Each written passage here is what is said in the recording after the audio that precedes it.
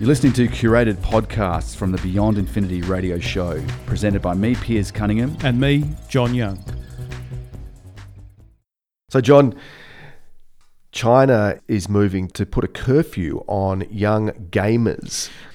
This is an issue that has been growing over the last couple of decades. It's where... So gaming in China is huge. Yeah, but all around the world it's huge. Gaming, I mean, here in Australia we notice that, young children are spending more time on gaming.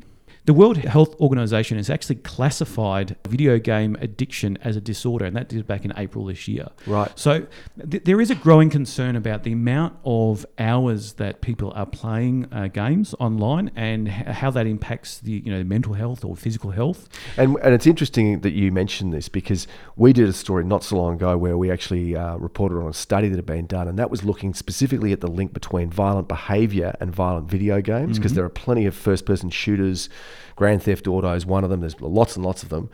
The study actually was suggesting that there is no link. In other words, people differentiate between, they understand that just because I can go around shooting people and carjacking and whatever in Grand Theft Auto, drive-bys and so on, and progress through the game rewards me for that behaviour. That doesn't mean that I kind of go out to the real world and think that's the way I should behave.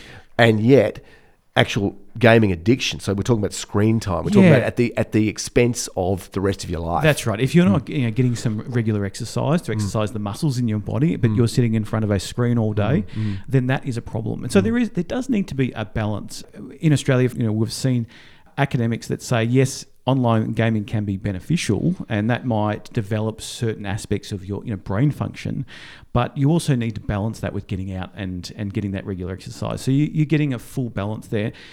China is now looking at this and looking at how it can restrict children under the age of 18 to the amount of gameplay that they do. So after 10 p.m. and before 8 a.m., they'll be banned from playing online games. Yep. And they'll be restricted to 90 minutes of playing time on weekdays. Yep.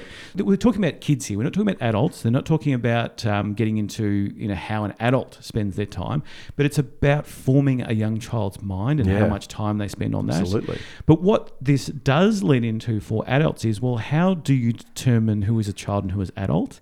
Well, they're now looking at how they'll then you'll have to have a real name registration system for every player. So they'll have to implement that from anyone from a young age to 99 most people use avatars, or they use a pseudonym when they're playing. A lot of people do. So it feeds into the social credit score system. Exactly. I was going to say there'll be people who'll be very cynical about what the motives behind that are and where that data is, which is supposedly just to protect children from too much exposure to games and letting their life, letting the rest of their life sort of fall apart or fall to the wayside. No exercise, no study, no contribution really to society, to their families, and then also the possible misuse of that data by a government that is known for its interest in collecting data about its population. If you have a real name registration system and then you go and play online, you have to log in with that, then all of a sudden all the comment stream, all the audio that you talk about, that's recorded in the system. So anything that's said against the government or anything bad, then it's going to happen. And that could feed straight into the social credit system. You might find if your kids are a bit out of line in what some of the stuff that they're saying to each other while playing Fortnite, the parents of those kids could be blamed for that, that politically incorrect thought, and punished accordingly. Their travel restricted, their job promotional opportunities restricted, all this sort of stuff that can flow through that social credit system.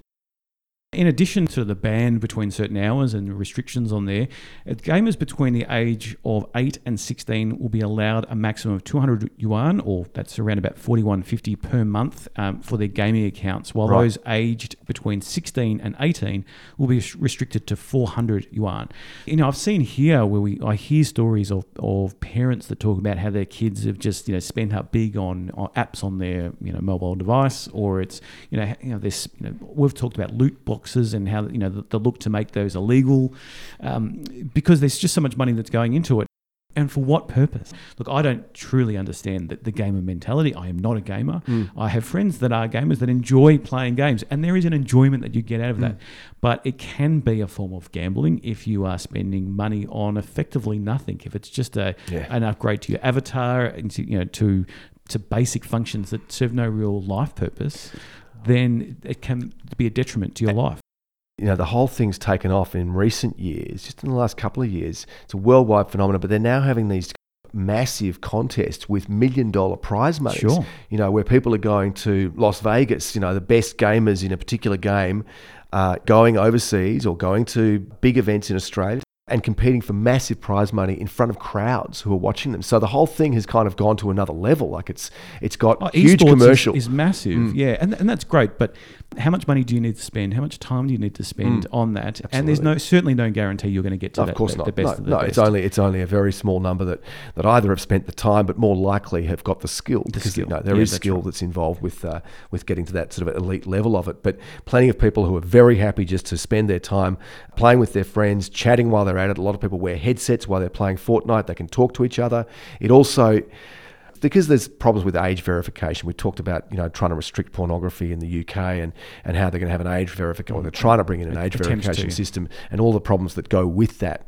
Podcast on our website about that specific issue. But you wonder how they can protect kids playing this from someone who's posing as a kid playing the same game who actually might be grooming them. Who knows? Yeah. There's a lot of predators out there, and the trick is to pretend that you're young and gain the confidence of a minor and then arrange a meeting. And possibly a huge black market for identities online, and then theft of identities as well. So on the one hand, I can see it's a positive sign for perhaps influencing young children in terms of getting off the gaming sites for a minimum amount of time.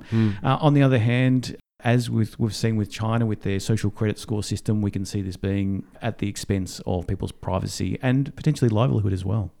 And wasn't there an example given recently of one particular child's, Persa Barry and her son William, the Australian, and how they got around that issue of excessive screen time, and to find the balance between screen time and green time, as it's referred to. Yeah, if child's online gaming addiction is not treated early, it could lead to violent behaviour. See, that's one of the other punching things. walls because they have to get off the system. And they're usually, I think this boy was given a 10-minute warning. You have to get off in 10 minutes, and all of a sudden there was a mood change where it was very, it was this anger that came out. So, like, I don't want to get off. Why do I have to get off the game now? What did his parents do to deal with that? What was the solution? They implemented a screen time and green time, which was saying, okay, he's allowed to go on the screen on the weekend, but you also need to go out and play. So it is about enforcing that balance. Yes, you can have screen time, but you must complement that with some outdoor activity or some physical exercise. And, if you want your kids to do, to go to school or to do their homework as they're expected to, then you've got to restrict their screen time, particularly gaming, which is, it's designed to keep you there. It's designed to keep you playing. So, an interesting story there, and an eye-opener, particularly for parents. Thanks for listening. We'd love you to review us on iTunes. It's a great way to let others know if you liked our podcast. And don't forget to follow us on social media. Beyond Infinity RPPFM on Facebook, or Infinity RPP on Twitter.